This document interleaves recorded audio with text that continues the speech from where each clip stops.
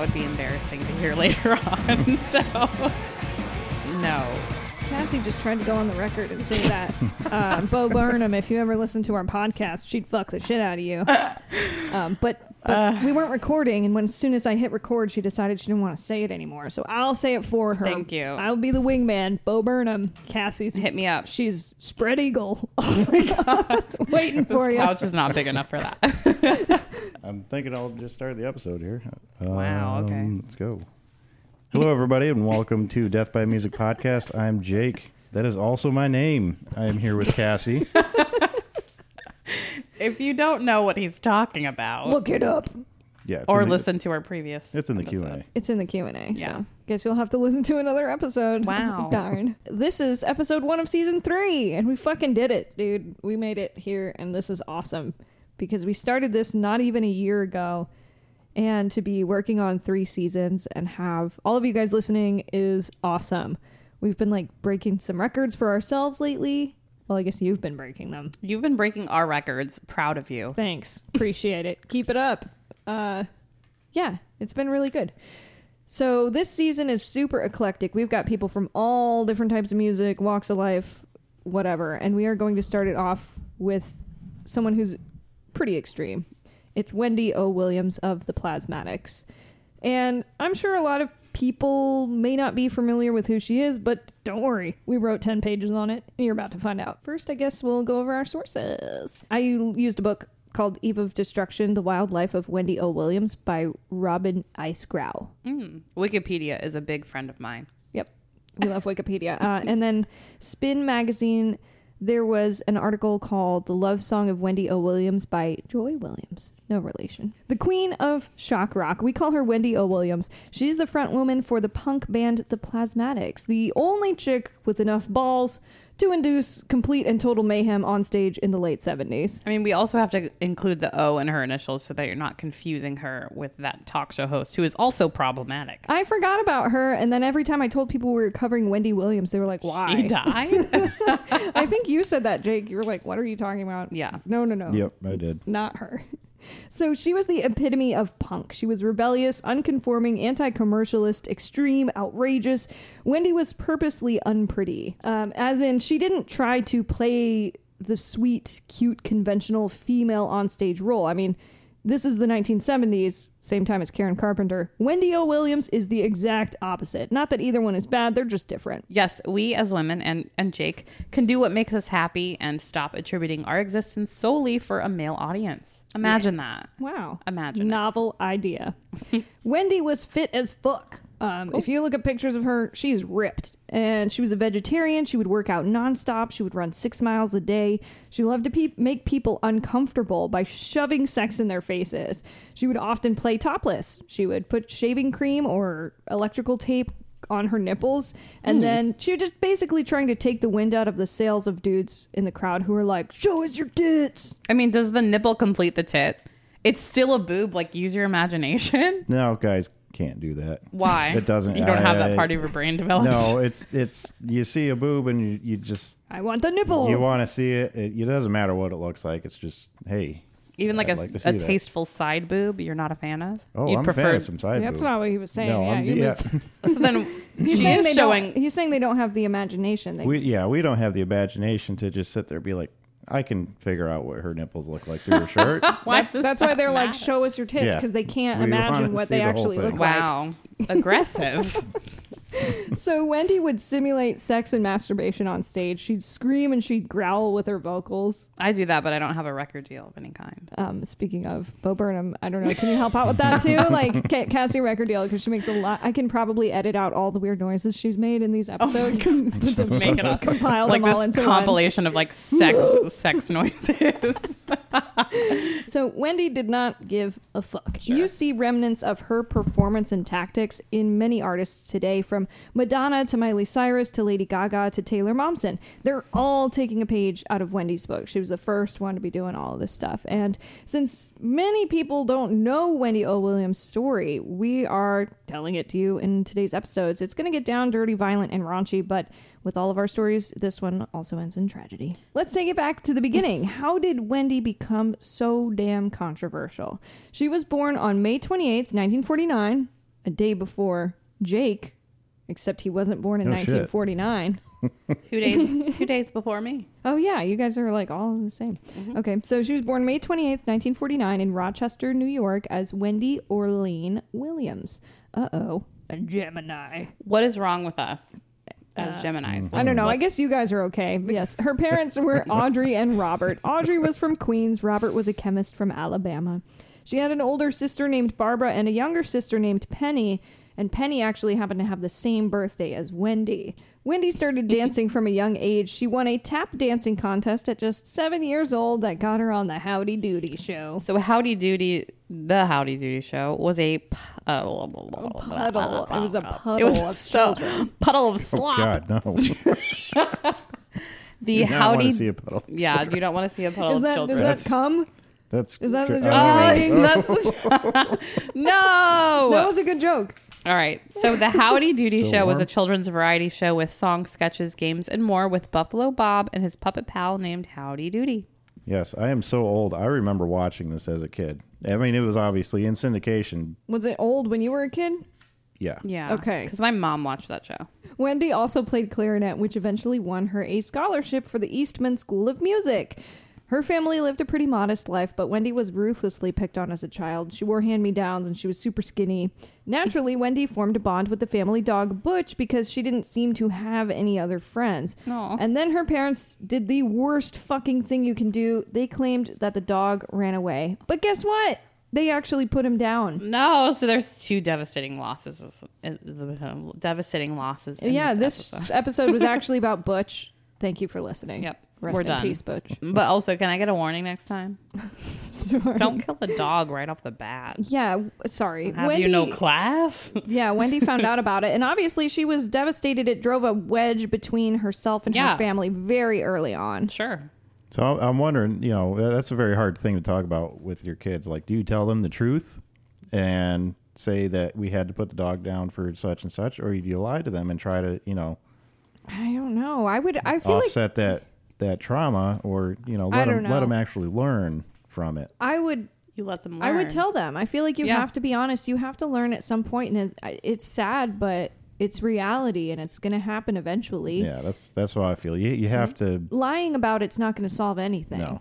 That's just going to fuck your kids up, and then your kids don't trust you. Yeah, and that's So- obviously what happened here. Because Yeah, I mean, this totally turned her shit around. She was like, I can't trust you people. How dare you do this to me? At least if they would have told her, dog's old, or whatever the case was, he's sick, he's dying, you can at least have a chance to say goodbye to the animal before Yeah. they put him down, and then you still trust your parents. But once parents start lying to kids about stuff like that, it's not helpful. I mean, it might save you in the short term, but in the long run, once they find out, like, they're never going to trust you again. definitely. So I agree. that's my opinion. Funny enough, former classmates of Wendy said that she was pretty shy and quiet in school, which makes sense why she would break out of that shell to the extreme later on in her life. Teachers described Wendy as soft-spoken and shy. Her older sister was pretty popular, and it's kind of hard to follow that up coming up in school. And then there was her younger sister who stole the spotlight, especially since they had the same birthday. And her parents, apparently they were drunks. The type of like 9 to 5 zombies that hate their lives and they just come home and drink. Also, this is a good, Zombie. this is a good point in time to talk to you about the playlist that I Oh, perfectly. did you put that song on it? I sure did. There's a listening order to the podcast playlist, and it goes through what we talk about in succession of how we talk about it, because I do it while I'm typing it. That's why it takes me so long. But yeah, both of those songs are on the playlist. Yeah, so if you go on Spotify, it's actually a separate profile from where you're listening to the podcast. If you search Death by Podcast Team, Yeah. then it will pull up all of the musical playlists. And also it'll be in the description for this episode. So even if you're listening on like iTunes or whatever, you can click on the link and it'll take you to the Spotify playlist. It's real fun. Enjoy. Okay. So with Wendy alienated from her family, she began to get quite rebellious as a teen, even getting kicked out of the Girl Scouts. In an article from 2008 published by a fanzine called Children. Nice. Wendy's longtime partner, Rod Swenson, tells the interviewer that Wendy was kicked out of the Girl Scouts for having too much fun. Unfortunately, he did not elaborate on any more than that. and it leaves your mind to really wonder what that meant. Well, it must be pretty easy to get kicked out of the Girl Scouts. I would then. assume so. I think I ate all my Girl Scout cookies. I would have. Shit. Oh, I bought like 10 boxes. Recently? Damn it. Oh, I did hear on the radio the other day that there's a Girl Scout cookie overstock of Girl Scout cookies because they couldn't go door to door this year. So where are they now? So anyways, if you're a Girl Scout or you know one and you got the hookup on the cooks, send us an email. That's my podcast team at gmail.com. that might be, there's like a Dairy Queen Blizzard that's specifically Thin Mint, and I would do various things for that. Fuck Bo Burnham. Oh, I do that for free. Yeah. That's fine. Yeah, hook me up. I'll buy 10 boxes right now of, what are those peanut butter ones? Okay, so her record started early when and by record I mean her criminal record, when she decided to tan absolutely naked at a public beach at 15. I do not want to see that. You don't want to see 15-year-olds? I don't know. You're going to go on record and say that. You don't want to see children naked? No. Okay, good. Good job, Absolutely. I don't need, like, baby pictures. Don't fucking show it to me. For one, I don't give a shit. Two, I don't want to see him naked. Yeah. Yeah, that does feel like a violation. I don't like going to the beach already. Like, it's fucking hot outside. Why am I going to go sit out in the sun and get even hotter? Ooh, but the water's right there. Fuck the water. That's where the fish shit.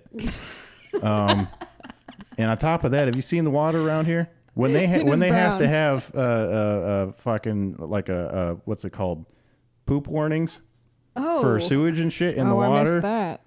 No, they have them. Like every once in a while, it'll be like, don't go to the beach. It's toxic or whatever shit. right now. Fuck that. I'm not going in there.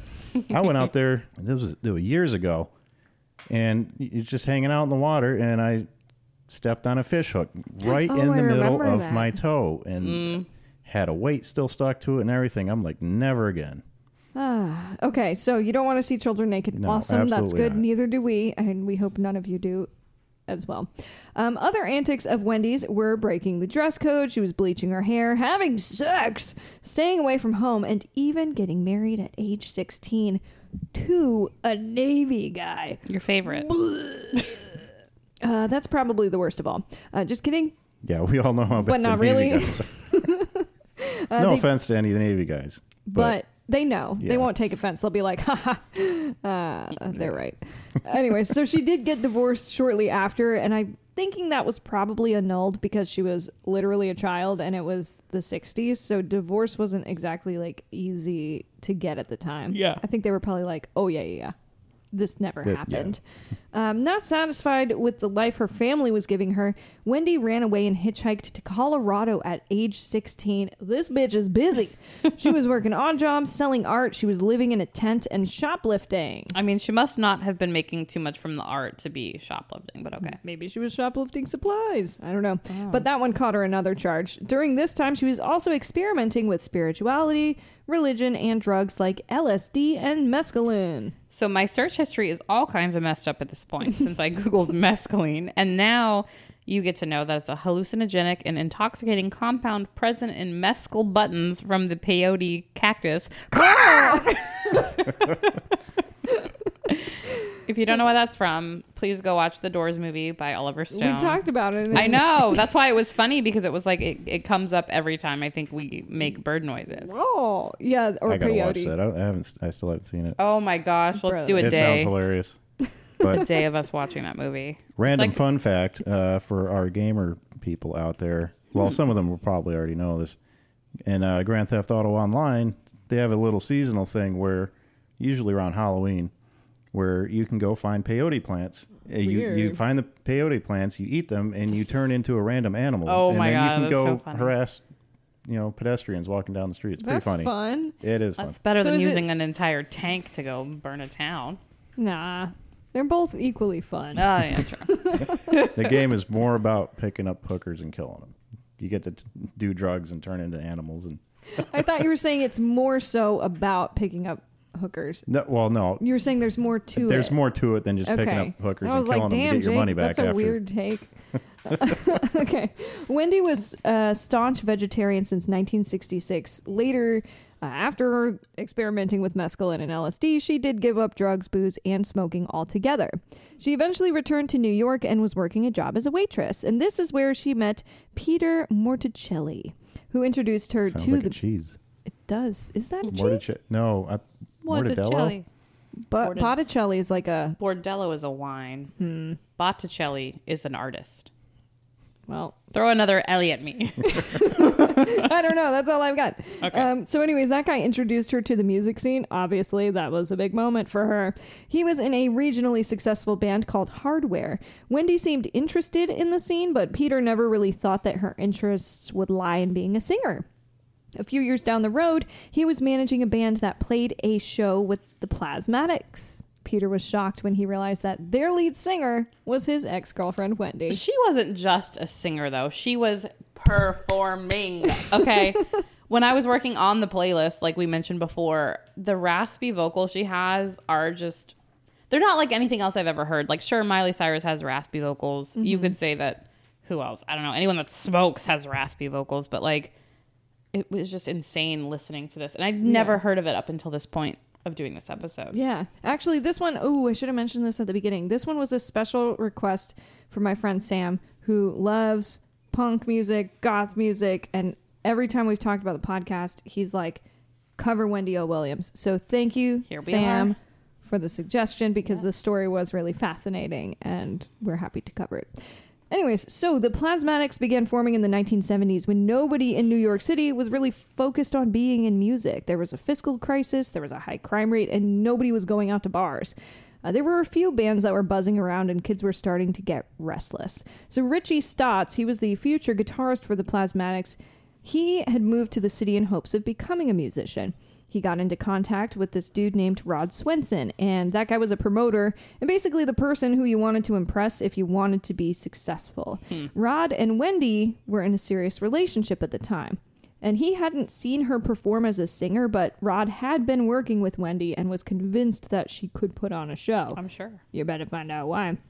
Swenson was in charge of a place called Captain Kink's Sex Fantasy Theater. Cute. Jesus, I am so slow. When you read that, I was like, I'm glad it's not Captain Kirk's Sex Fantasy. And I'm like, oh, What would shit, that that's look the like? joke. Oh, yeah, I guess that is the joke. That is it, yeah. Because Star Trek had ended in 69, so definitely. Yeah, you would probably roll up to it like Captain Kirk's Theater, and then you go in and you're like, whoa, titties. This is even better than I thought. Hey, Roddenberry would love this. What's the like main tagline for Star Trek? Beyond, I don't know. To infinity of... Did you just quote Buzz Lightyear? I cannot. I'm leaving. What is it, Jake? Come on, say it. Where Yeah. no man has gone before? Oh, you're talking about like the openings. Yeah. Or whatever. I don't know. Whatever their catchphrase is. I mean, that would be like a good tagline for The Kink Theater, for the too. Kink Theater. So at the Kink Sex Fantasy Theater, they would put on different shows ranging from dances, skits, live sex shows, horror shorts, and so on. Wendy began performing in these shows, and she was apparently arrested over 100 times working in the theater. Wendy and Rod became friends, and she would take him to all of these crazy shows while performing various types of acts for his theater. And after they were in a relationship, Rod had an idea. Let's create a band and put Wendy as the focal point. Wow. Who gives a fuck if she could sing, you know? She could, well, She could, though, yeah. Yeah, I mean, she was good. It was good. So in 1977, the band was formed with Wendy O, and there was Richie Stotts, this guy Stu Deutsch, and Chosei Funahara, with Rod writing their lyrics. They started to build up a following. They added a second guitar player, Wes Beach. And they weren't just focusing on their music. Like Cassie said, they were performing. They were creating a show, and it was working. They sold out CBGB 4 nights a week. Wow. And that's a 350 cap. It was time for something bigger. A 1,200 cap Polish Hall, which sold out without pre-sale tickets in the pouring rain. So there are all these like punk kids just lined up, getting soaking wet, waiting to buy a ticket to see if they can even get in the show. So you have to imagine there were some people who waited in that line and they got up to the front and they were like, ooh, sorry. Fresh out. That was the last ticket. See you later, nerds. After their show, the Irving Plaza Polka Hall hosted groups like U2, Beck, Sonic Youth, and more. I kind of sort of grew up in a Polish community on and off Yeah. up in Michigan there. And when I think of a Polish hall, I'm thinking like grandma, she's in her clogs. got a dress on. She's up there with her little dance group, and I got all the old people out there in Yeah. suspenders and Fluorescent lights. yeah. Doing a jig. That's like I could not imagine a band like this playing in a polka hall. That is just Yeah. absolutely ridiculous. It's cool as shit. It's awesome. I mean, obviously it opened up something. They got U2 and Beck's in there. That wow. was for U2. Not a Beck fan. No, that was for you. Let me clarify. Oh. I did like Beck, but I found out he's a Scientologist, so Oh. that's a cult. Mm. But hey, I'm in a kickboxing cult, so. That's true. Speaking of kickboxing cults, I just started a colon cleanse. So if I shit myself during this episode, you didn't see anything or hear anything. I'm sorry, what does that entail? A colon cleanse? Yeah. What are you putting in your butt? No. Okay. No, it's not like that. You don't have to leave this in. I'm genuinely curious No, about your it's colon. It's a colon cleanse. So I went in and you do the meeting with them like quarterly or whatever, and then they're like, "Here, you should maybe do a cleanse," and you're like, "Okay." So it's an enema. No, it's not. It's a thing that it's like a capsule that you take. So you take it before you In go your to butt. bed. No, I mean, I hope not. I've been doing it wrong. I thought you swallowed it. It's a capsule that you take that it's full Swallow of it with your butt. stuff. No, I've orally ingested it, and then you take it before you go to bed, and then when you wake up in the morning, you have to shit, and then you just shit yourself, and then hopefully you don't shit yourself throughout the day. Use the toilet. Were they not Dude, get descriptive out of enough bed with the directions? You don't literally What? shit yourself. Yeah, I mean, Go. I'm not waking up in bed shitting the bed. That's I'm what you waking just up implied. because I have to. Okay, You shit at 8 Sorry. o'clock You sharp said, every day. wake up, you shit yourself. and then I go to Then work. you wake up at Yeah. 9. No, I get up, I go to the bathroom, and then I shit myself. Oh, so just regulating you. Yeah, I guess. I don't know. I don't fucking know. You Look, don't, you whatever. don't have to keep this. Just I Jake shit- is I'm just losing his saying, absolute. Like Jake's on a colon Jake's on cleanse. the colon cleanse. He's shitting himself. Don't stain that chair. Can't get over it. I wake up, go to the bathroom, then shit myself. Get to the fucking toilet. Pull That's your what I was fucking trying to pants down. say. Go to the actual toilet. Like, That's what I mean. well, you said wake up, shit yourself. what do you call it? Go to the bathroom. No, I- go like physically go You- to the room. If I'm shitting myself, that implies I'm still wearing clothes. Okay. Just if going I'm to the bathroom. literally just going to the bathroom, You have to- the toilet. If you go into the bathroom before you shit yourself, then you can just jump in the At shower least stand in the tub, yes. and then waffle stomp it. Get out of here. This is too much. Gotta get some Drano. Okay. Jake's dying. We have to wait. Not sure why it got there. So, as their show started ramping up, so did the theatrics. The Plasmatics were doing some dangerous shit on stage, but they practiced it and they timed it out so that it would kind of flow with the show. But they were literally blowing up Cadillacs during shows, which probably hurts Jake's heart a little bit. No, I saw some videos. They weren't like the nice ones. The first time was at the Palladium, where they were the first unsigned band to sell out a show. Anyways, they went to blow up this car and it truly exploded all over their amps and their instruments. Luckily, nobody was killed. But honestly, it's surprising to me that their antics were even allowed. I mean, what venue manager would be like, sure, you can bring dynamite in here. That's totally fine. Wendy was literally placing explosives into vehicles and smashing things with sledgehammers and chainsaws on stage. I mean, shit. When have writers been allowed to have dynamite on them? Again, after our Great White episode, I mean, I feel strongly about explosions happening indoors. Yeah. Like that shit should be happening in a field with nobody around. Why are you going to endanger that many people on accident? Well, technically on purpose because it's pre-planned. Well, because it's punk. They don't Oh. give a fuck.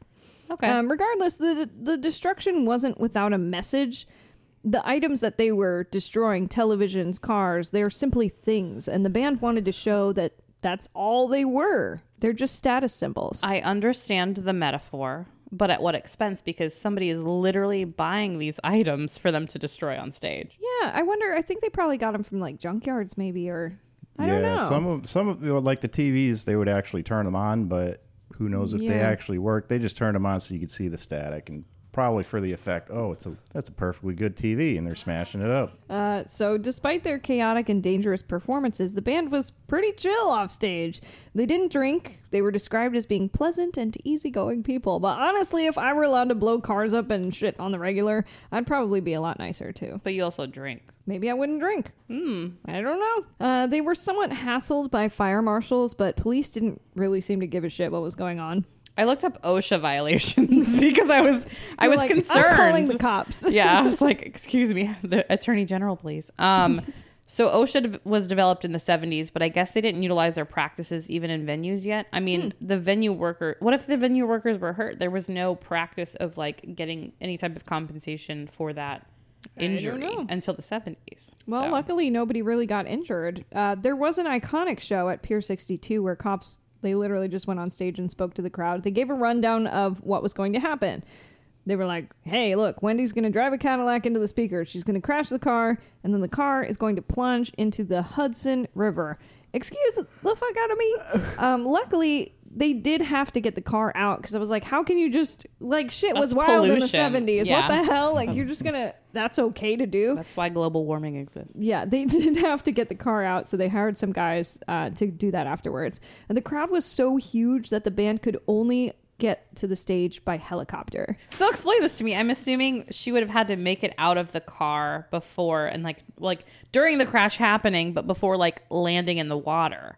There's actually a video from the Pier 62. It was like a music video thing, and that's exactly what happened is what you just described. They had probably some sort of police chief up there. He's like, yeah, we're going to do this. The car's going to go over the edge. After that, there's nothing to see. Don't go running up there. And the guy's like sitting there telling people to get back behind the barriers. Yeah, it's part of the show. They got all kinds of cops over there, fire department. Like it was an actual production. That's so wild. And they did show up in a helicopter.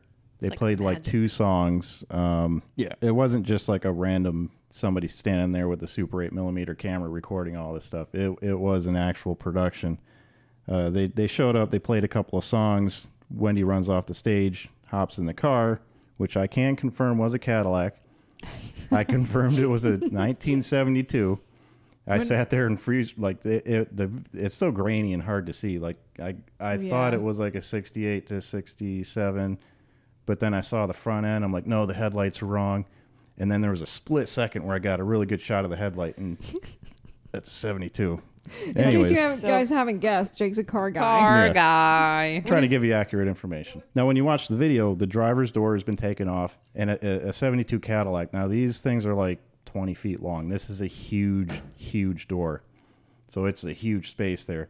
She hops in. She's got a helmet on, and she bails out. You get to see that in the video. She bails out, and the car just kind of rolls off, does a little dramatic jump into some boxes and big theatrical explosion. So it wasn't like they were just being out reckless. there fucking off and being reckless. Basically, it was an actual production. Yeah, because I can't imagine all those cops and fire department being out there and just like letting this go on. It just seems so crazy to me because shit like that would never be allowed nowadays, especially for a band like the Plasmatic. I mean, it could be the fucking Rolling Stones and they wouldn't let that happen. I don't know. I just think it's wild. They took safety precautions and they had it planned out and for as best as they could for 1980 or whenever it came out. Yeah. I guess the Hudson's like full of trash anyway, so they probably were like, nah, it's not going to hurt any animals. That would be crazy. So Wayne Kramer of MC5 wasn't really a fan of the band's antics that day. He was at the show and said it was pretty much just cheap thrills for a group that couldn't actually play music. I think he was just mad he didn't think of it first. Probably, because they were pretty good. David Robinson of Stiff Records thought that the Plasmatics captured the essence of punk musically. And knowing that nobody else would touch them, he signed the Plasmatics to Stiff Records. You said stiff. They released their debut album, New Hope for the Wretched, on October 2nd, 1980. Their record was interesting, to say the least. A lot of the songs were under 2 minutes, which became a staple in punk music. Nobody cared if their songs fit the 330 radio preference. They just wanted to tour and perform. Rolling Stone, who had infamously trashed Queen over and over, did not like the Plasmatics either. They said that they should be seen rather than heard. I have a thought, because why the fuck would you think... I mean... You've heard Queen albums. Why would that not be something that somebody wants to hear? They shit all up and down on They Queen. have no right. They're stupid. I think that's another thing. I think they're just being controversial to get people to read their shit. Like, who cares what you think? If you listen to any Queen album, obviously it's good. Like, shut the fuck up. And it's a performance. Like I said, here's my note that says, I've been listening to them as I write, and I gotta say, I really like it. Yeah. Yeah, I've been listening to them I get their early stuff is really punkish sounding. Their later stuff definitely got a little bit more thrash in it. Yeah, it was cool. I And liked yeah, it. they changed up. I read some things where people were like, they're kind of not punk anymore, but I like the sound of it. It was good. If you like it, then you like it, and if you don't, you don't. Yep. And I happen to like, I'm a person who can appreciate both types of music, so I like it all. As far as the production on that first album, Jimmy Miller was supposed to do it, and that guy produced tons of Rolling Stones albums, as well as Overkill by Motorhead.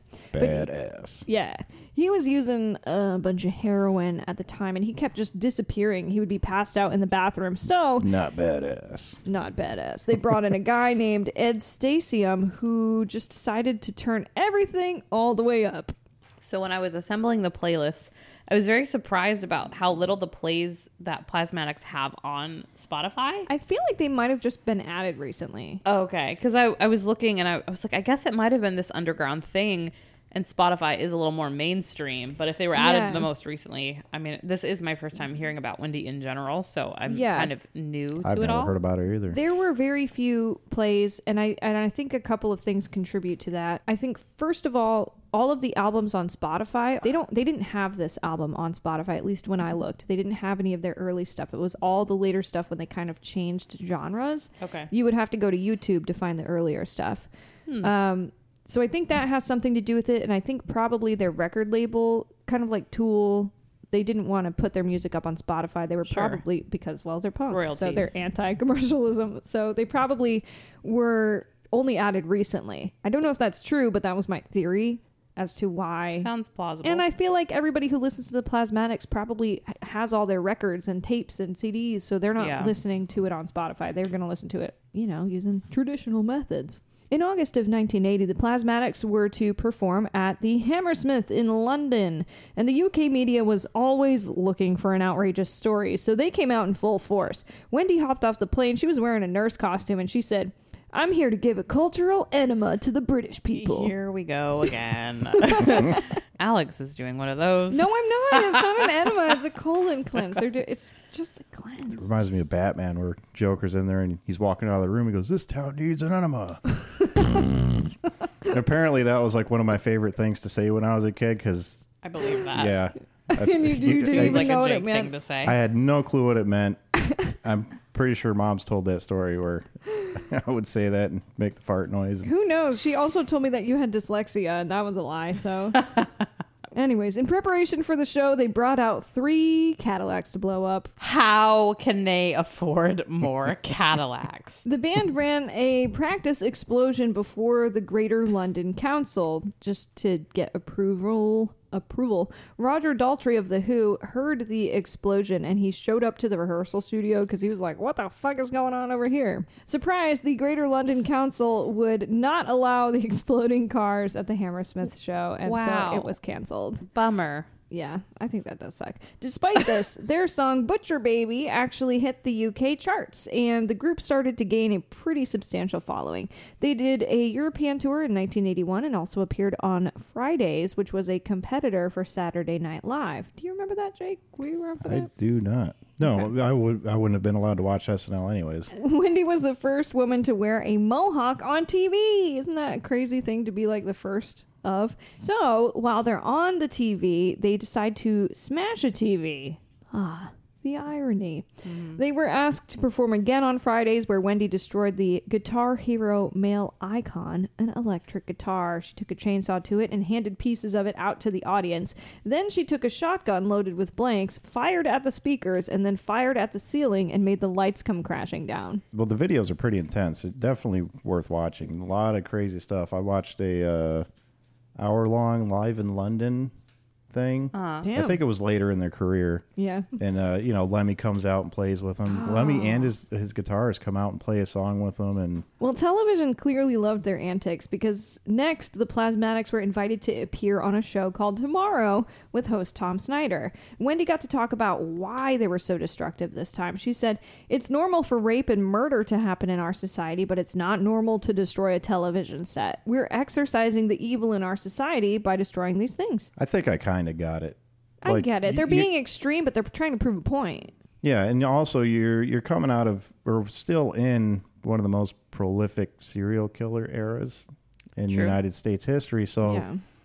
you get all these women being raped and murdered, and everybody's like, whatever. Yeah, nobody gave a fuck. She gets up on stage and like, oh my God, she's destroying a perfectly good TV, or she's blowing up this car.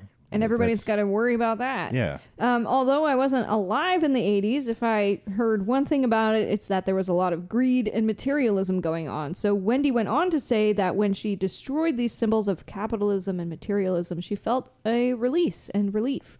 Wendy said everybody should have this opportunity because when you hold stuff in and suppress things, you get more violence. Out of this boredom comes the assassins and the real sickies. I'm calling as Jake Real said. Sickies as a big cool band name though. The real sickies. Call me But yeah, the that's a Real good point. Sickies. I mean, they have what are those rooms called? Like destruction rooms that they have now. Oh, yeah. Yeah. That's necessary so people don't lose their shit. I mean, if you get to do that, and that's the Plasmatics were But you very should docile people. also be able to handle your anger in other ways that aren't explosively like. I mean, fuck it. It's cathartic. Yeah. If you're not hurting any people and you're not destroying, But if I you don't know. rely on that as the only way you can handle your anger and frustration, and then it gets to be this like toxic thing where you just want to hit people all the time. Well, they weren't hitting people. They were just hitting They weren't TVs. beating people. on Yeah, they weren't stage. doing that. I don't think it was toxic. I think it's very releasing. They have those anger rooms or whatever they call them where you just go and you're so like, oh, I just can't fucking do this shit. And then you just smash things up and then you're like, oh, I feel better. And then you didn't hurt anybody. You just kind of got it out. Despite the group getting a lot of publicity, they weren't actually making a lot of money. But there were a ton of Cadillacs being bought. Maybe that's how they didn't have any money. I don't know. I really didn't think about that until you said it 7 times. It's all the Cadillacs and I kept dynamite. seeing the word Cadillac. I was like, oh, another one. Yeah. So their drummer Stu Deutsch, he left in 1981. Rod was planning for a second album, but the guys were pissed because they'd hardly gotten paid from the first. Plot twist: the money was used for helicopters, dynamite, and Cadillacs, y'all. Plus, their original contract was up. So Neil Smith, who had originally played with Alice Cooper, he joined the Plasmatics for Beyond the Valley of 1984, which came out in May of 1981. So this album was followed up shortly after by Metal Priestess, which had a few of the same songs as the last album. Metal Priestess kind of crossed over from punk to metal, which was interesting because at the time, the genres were basically rivals. They had a few member changes on this album as well, introducing Chris Romanelli as bassist on bass, should I have said on bass, and Joey Reese and Tony Petrie on drums, although they eventually settled on T.C. Tolliver as a drummer. As you could have guessed, the Plasmatics weren't a hit all over America. They did great in LA and New York City, but the Satanic Panic and conservative middle America, they were fuming. They were always fuming about the Satanic Panic. They but still are fuming about Yeah. the Satanic Panic. to this day in 2021, they're still panicking. True. Wendy went from being on national television to being arrested 3 times in Milwaukee, Cleveland, and Chicago.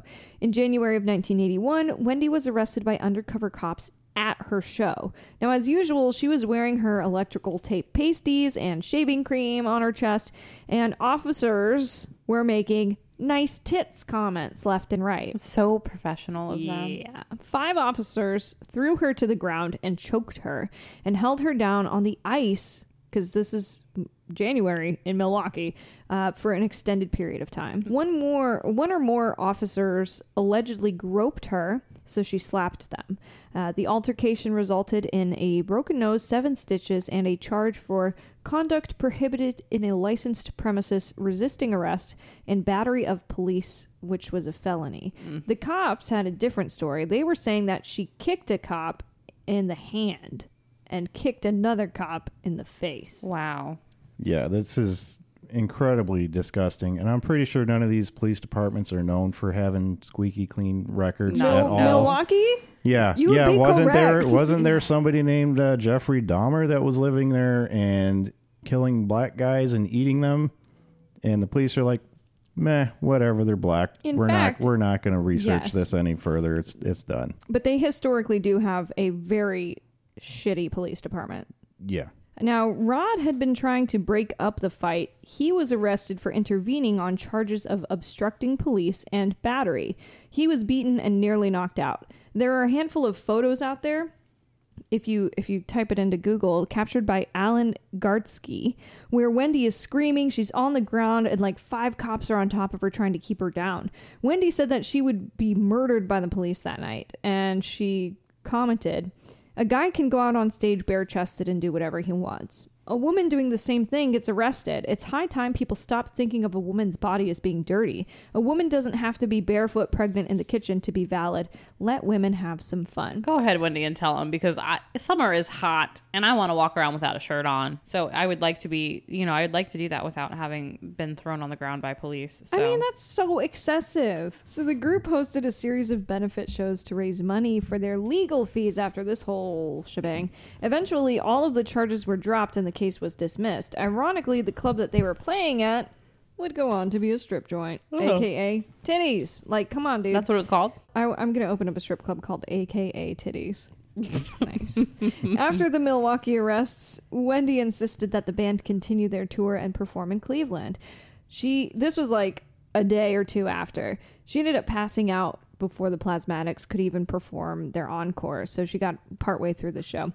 She was taken to the hospital, and then she was arrested upon her release, and the charge was obscenity, once more for her clothing and performing a sadomasochistic dance with a sledgehammer. She was once again found not guilty, pointing out that Cleveland was 3rd in the country for rapes and 5th for murders, but she was arrested because she had boobs and a mohawk. Yeah, I don't recall Freddie Mercury ever getting arrested for waxing his mic stand. And, man, you're right. He was humping that shit all the time. She was doing it with a sledgehammer, but she had her tits out, so woo. Lewd. Yeah, well, didn't Freddie Mercury he was in his he would start the skivvies. show fully clothed, and by the end he had his little white booty shorts and a little red scarf. It's awesome. I mean, his balls are about to fall out of these shorts. Hey. They're so short. Didn't get arrested. Later that year, in July of 1981, Wendy was arrested again in Chicago for attacking a photographer that snuck some pictures of her while she was jogging. So she was trying to grab his camera from him, and she jumped on his back and then spit on him. Finally, she was sentenced, but only a year of suspension and a $35 fine this time. So is it me, or is this the only one that sounds like a legit arrest? Because, the guy's being a creeper out there. Yeah. Basically paparazzi style. Those guys are all fucking assholes anyways. Yeah. Mm-hmm.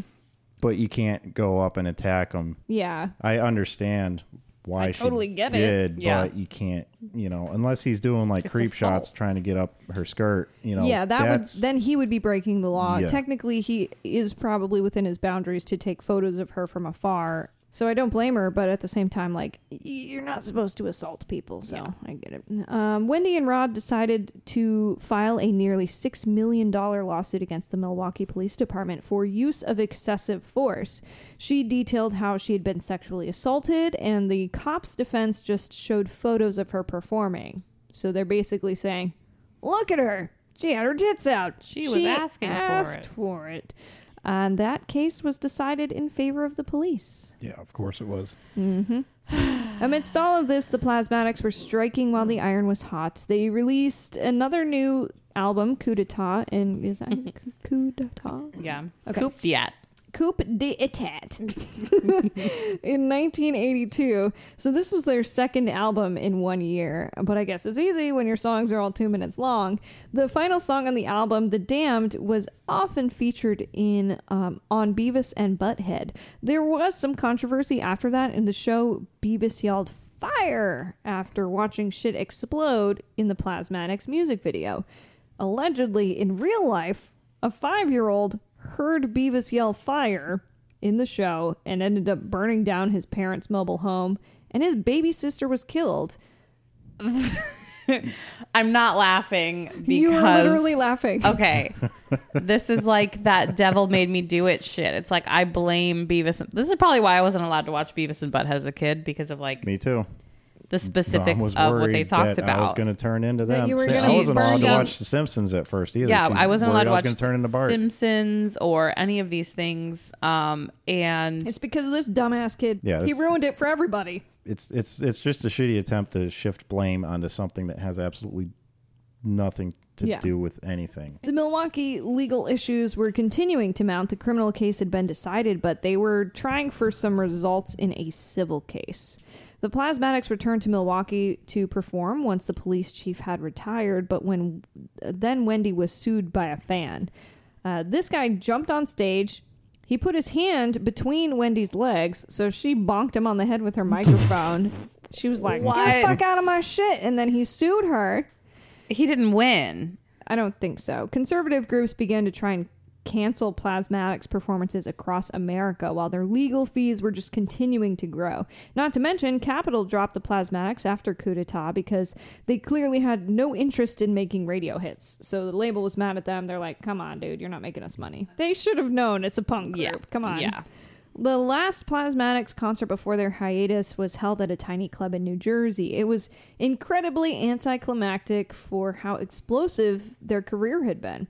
They were straying from their punk roots in a very big way. So, according to Richie, Judas Priest and Ozzy wanted the Plasmatics to open for them. They ended up opening for Kiss in 1983. Gene Simmons was highly impressed by Wendy when the Plasmatics opened for Kiss.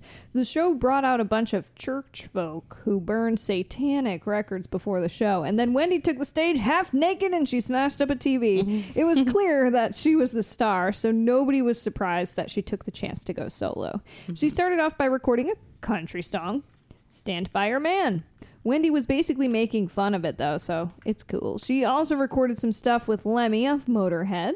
I'm pretty sure they performed that song together. The It's Stand on By the Your Man. Yeah. I do believe it Yeah. might be on one of their albums. It's on the playlist too. Cool. I added Okay. that song. Awesome. In 1984, she released her first solo album, WOW. Wow. Produced by Gene Simmons of Kiss, and although the band, the Plasmatics, had broken up, Wes, TC, Richie, Chris, and Rod all appeared in the musician and songwriting credits. So they were all still working together. Wendy was eventually asked to appear on a panel for the National Academy of Recording Arts and Sciences in relation to parental advisory labels. She said, "Some product put out is offensive and sexist." That's just how it is.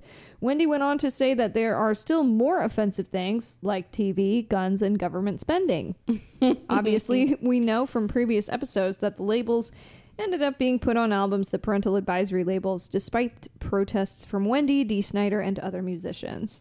Dee Snider's PMRC Senate hearing video is pretty awesome. He just walks in there and just absolutely kills it. He's He just- really smart. Yeah. He was very articulate. Like, he had all of his shit together. They didn't expect that. No. And they like come back at him after he's done doing his thing, trying to twist his words around. He's like, no, I said this and this and this. And then, it's just such a cool video. The podcast I listened to called You're Wrong About has a whole episode on Yeah, I it. listened to that one too. Yeah, it's really good. And they played the whole Dee Snider speech and everything. Let this guy talk. He's not trying to call anyone out in a defaming way. The thing was, it was John Denver, I think, was also there at the same time. Like, they called him up after Dee Snider, and like people were thinking, they didn't know which way he was leaning. And he got on there and was just kind of like, it's music, it's an art form. Like, they were all on his side. like, so yeah, like, we got John. They're all celebrating backstage. John Denver's on our side. So Wendy was the first female artist on the cover of Kerrang! For their August 1984 issue and was nominated for a Grammy in 1985 for female rock vocal performance on Wow. WOW. But she really didn't give a shit about the awards, so she didn't even show up. It ended up going to Tina Turner. I can relate because crap like that I just don't care about. I'm gonna get you It's a trophy stupid. for something. That one I'll put up on my shelf. Wendy continued her performances playing Magenta in the Rocky Horror Show. This is the musical before the movie, The Rocky Horror Picture Show. She also appeared in the film Reform Schoolgirls in 1986, where as a 37-year-old woman, she played a teenager. They still do that in Hollywood today, Yeah, that's so true. I don't know why you're upset. Also in 1986, Wendy released her second solo album, Commander of Chaos. That's all with K's. Her style kind of changed from the Plasmatics era. She had ditched the shaving cream and electrical tape and was opting for slightly more coverage in her onstage costume. The book Eve of Destruction describes her solo era as Wendy turning a little bit more introspective with songs that described her own personal thoughts and feelings. So on stage, she'd pick up her guitarist on her shoulders and show off how strong she was instead of just like blowing everything up. Strongman competition. She was like, "Look at me, bitch." No, she did Yeah. that in the Live in London, I think, show that I watched. Yeah. I was like, what the fuck's going on? He stood up on this box and like got on her shoulders and like, okay. All right. She's He's strong. just sitting there shredding it the whole time. That's so funny. She's inviting people to come fight her. Yeah. She was still chainsawing stuff in half, but this time it was only a doll of Boy George. So everything was becoming a little bit more music focused rather than performance. In 1987, the Plasmatics got back together for one last shebang. It was Maggots the Album.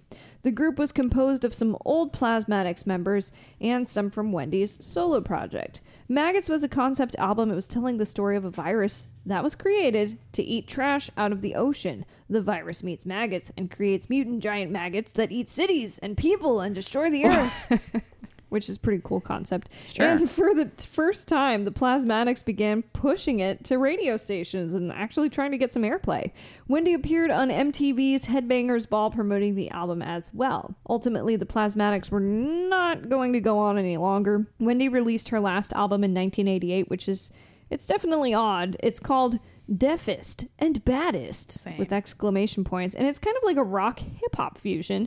It was on Run DMC's label Profile, so if you can imagine just Wendy O. Williams doing Run DMC type. Yeah, it's a lot like that, but Yeah. it's just her. The tour for this album was Wendy's final time out on the road. In 1989, Wendy tried her hand again at acting, putting on quite a good performance in Pucker Up and Bark Like a Dog. For her role, she had to ride in on a motorcycle, take a swig of a passed out drunk dude's liquor, and then smash the bottle. He said something about how all women suck, and her line was, "Men suck worse." And then she takes the drunk guy home and dominatrixes the fuck out of him, saying, "Are you man enough to act like a dog?" So obviously that film got 100% on Rotten Tomatoes. After leaving the music scene in 1991, Wendy and Rod moved to a geodesic home in the woods that Rod had built. He was actually a super smart guy. He became a lecturer and he was publishing scientific journals on evolution, thermodynamics, and entropy. I can Google it. What because- is entropy? Who the fuck knows? So entropy okay. is a scientific concept as well as measurable physical property that is most commonly associated with a state of disorder, randomness, or uncertainty. How do you study it then? Cool. So I still don't know what he does. Wendy was no longer performing, and she seemed to be becoming the exact opposite of what her persona was in the Plasmatics. So they moved to this town called Stores. What's that state next to Vermont? Kentucky? No, it starts with a C. Connecticut? Connecticut. So Stores is the town that they moved to. It's in Connecticut and it's pretty remote. It was a lot of like university folk, farmers, and outdoorsy type people, pretty far from the city. It was likely that the residents of Stores didn't know who Wendy was. As mentioned before, her offstage personality was pretty reserved, quiet, and polite. I mean, you'd never guess. Wendy helped with the local pet store doing rehab for squirrels and other animals. She handed out samples of vegan food and she sold vitamins at a local store. What pet store sells squirrels? No. The She's just rehabbing rehabbing at a pet them. store? Yeah, I don't know. I guess the squirrels are real fucked up in Stores. I don't know, but she was rehabbing them all the time. Stop! That was a terrible joke. What? You mean like they were drinking? No. You just... I just just got that. No, I didn't mean they were a drink. Oh, you didn't even mean for that to be a drink. I was like, Alex, what the fuck? Squirrels don't drink. Like, stop. No, I just meant their squirrels must be fucked up. But if they also, have like, to a have pet- specifically a wild squirrel rehabilitation center. But yeah, I guess they do need to go to rehab if they're drunk. As so a you're pet right. store, like technically, like PetSmart would be a pet store, and they have the PetSmart vet. They're like, what is it, Banfield or whatever. So yeah, like people she who was working foster... for the vet inside of the pet store. Yeah, that's what I figured. She's just kind of like fostering, but for wild animals. I didn't mean that. They were literally getting The drunk, squirrels were and drunk. she was their They AA had to go to sponsor. Yeah, that's how I took it. Oh wow. I was like, Wow. what are you even talking about? Yeah, she was just raising squirrels, you know. Nobody really seemed to know that anything was wrong with Wendy. Nobody knew that she was sad or depressed. She seemed okay, except for occasionally showing up late for work. Eventually she was fired from the vitamin shop where she was selling like supplements and stuff, kind of like my enema. And by enema I mean colon cleanse. I thought you would actually take that part out, but now we've referenced it too It's much happened for you too to much. remove I can't the take it fact out. that you're doing a colon So I'm sure cleanse. she was selling things like a colon cleanse at the vitamin shop, but she had to, she got fired. So she ended up volunteering at the Wildlife Center. In 1993, Wendy had her first suicide attempt. This one was fucked. She hammered a knife into her chest. That is brutal. Yeah. How do you even have the logistics of that is not even that, it's just you got the point of the knife on you. Like, how do you You gotta hit it how do real you hard bring one yourself time. to even do it? Like, yeah, because I would imagine you hammer it multiple times, but after the first time, like, fuck that shit. So once the knife lodged in her sternum, she changed her mind, obviously. that's also a bad spot to try and do that, I guess, because your sternum's right here in the middle. So There she you was go. like right into the cartilage there. Like, it's not bone, it's that really hard cartilage there, right? Yeah, I guess. So she ended up calling Rod, and she asked him to take her to the hospital because she was afraid of bleeding out if she pulled the knife out on her own. She then tried to kill herself again in the summer of 1997, so 5 years later, and this time she was trying it by overdose. Wendy had collected a bunch of ephedrine tablets, probably from work. ephedrine is a central nervous system stimulant used to treat breathing problems, nasal congestion, low blood pressure, and So it's like an amphetamine? I mean, I would assume Yeah. for like breathing problems and whatever. Mhm. Okay, It's so it's supposed to make you... Okay, so she got ephedrine tablets probably from work. Rod asked her if she was about to kill herself. Apparently, they had discussed it with him talking her down multiple times. She had already taken the ephedrine and caffeine, and she decided to just retreat to the garden and die. So I think what she was trying to do was make her heart just fucking explode. Rod walked down to the garden with her, and he held her hand as her heart rate began to increase. She ended up surviving this attempt, but she was sick for 4 days after that. Rod called poison control rather than the hospital because Wendy didn't want anyone to put her into a mental institution for attempting suicide. Wendy had mentioned to Rod that if she wasn't successful in taking her own life, she would just have to move away. She really didn't get far. She moved in with a local tattoo artist. Bad idea. His name was Steve Gabriel. And this was a whole nother can of worms. Steve had cats, and Wendy hated cats because the cats would kill the squirrels that she was rehabbing. At the same time, she was suing the vitamin shop for firing her and not granting her any unemployment benefits. So she's dealing with a lot of shit. And then on top of that, she was trying to get Steve to cover up some of her tattoos, but he couldn't figure out how to do any goddamn leopard spots. is that what she wanted? Yeah, she wanted some leopard spots, and he was like, But she hates how cats. the fuck do you do that? She hates cats and That's a wants good point. leopard I think she spots. just didn't like the cats there because they were killing her squirrels. So while living with Steve, Wendy was still calling Rod multiple times a day. And Rod was very gracious with her about her needs and wants. He tried to push her to stick around longer. He was telling her that she needed to live through the winter to make sure that all of the animals coming out of hibernation had enough to eat. So she was like, you know what? You're right. I'll stick around. But it seems like Wendy was likely feeling rejected. She wasn't able to get any film roles. The music industry didn't want her either. Venues stopped booking her out of fear of destruction. And obviously the whole Midwest thing kind of put a damper on everything. And while she didn't want to become the punk mom to the kids in New York City, Rod was reinventing himself in science. And Wendy had absolutely no direction and no idea who she was anymore. So she felt lost, friendless, jobless, and hopeless. And, you know, she never wanted to get old anyways. On April 6th, 1998, Wendy gathered a few of her prized possessions and she grabbed Steve's .38 handgun. She drove over to Rod's home in the woods and left him a note. She left him flowers.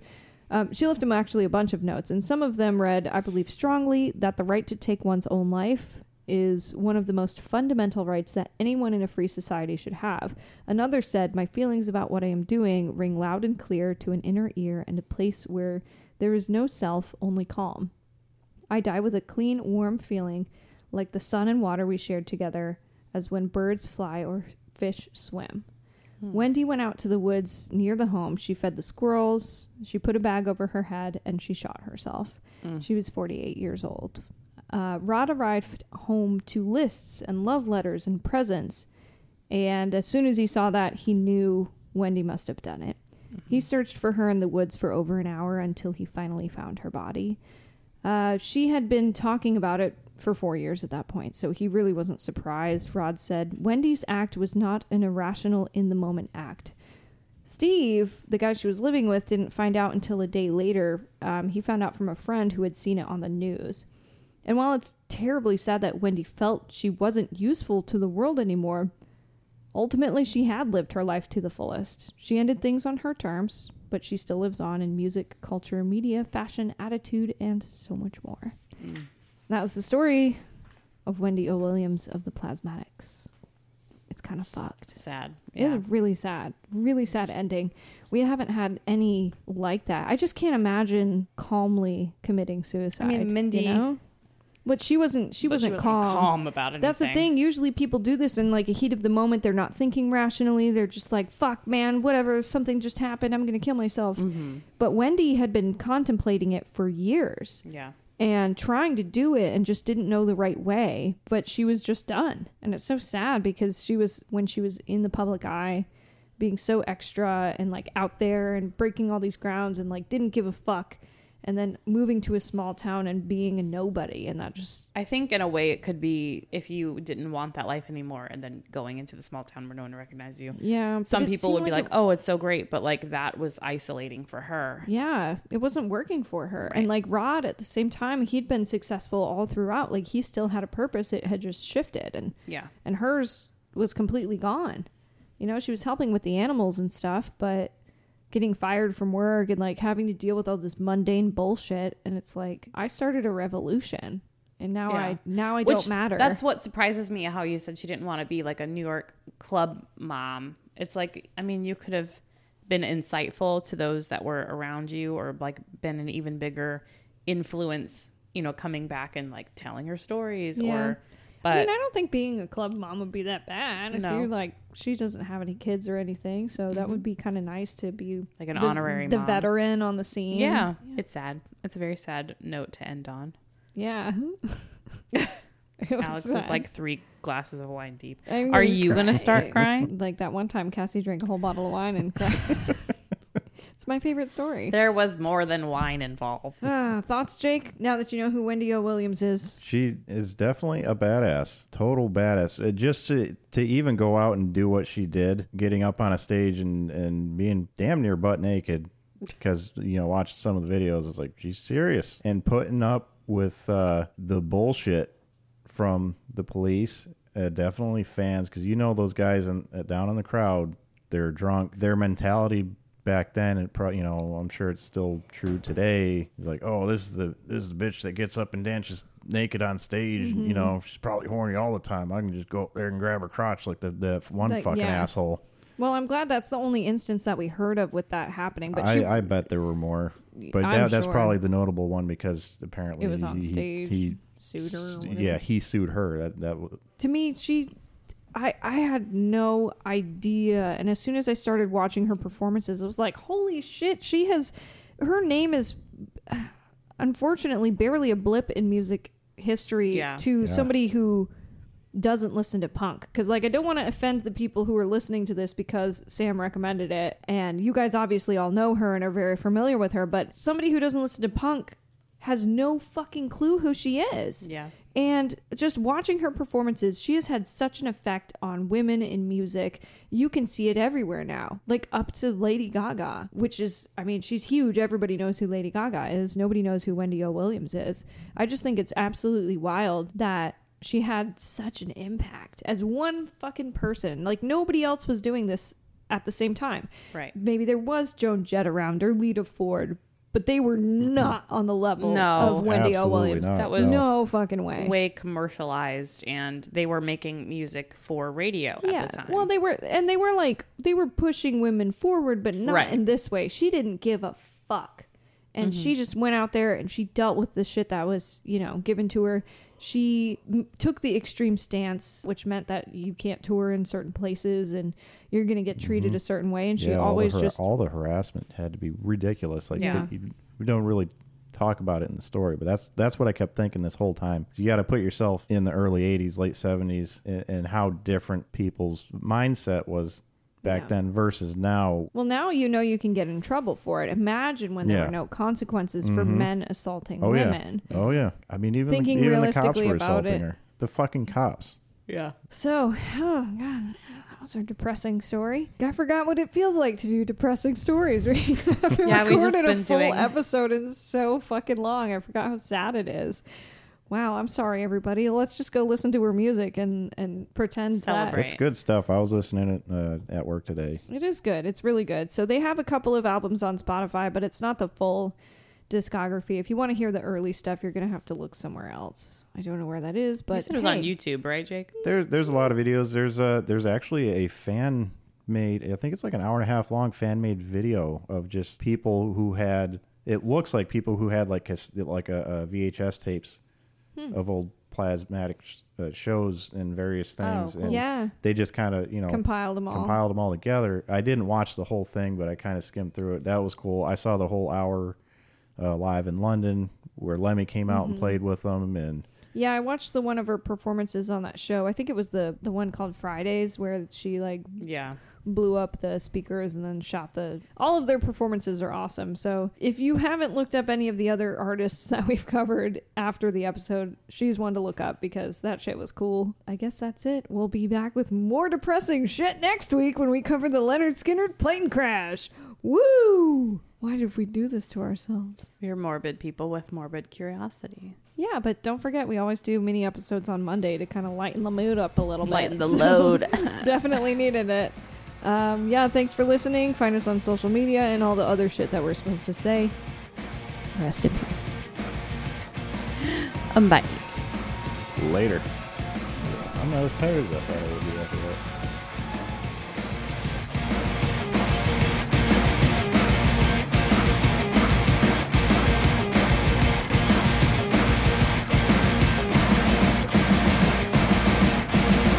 Music by Demons at Demons Band on Instagram. Artwork by Mike Johnson. Writing and production by Cassie Gardner, Alex Mottler, and Jake.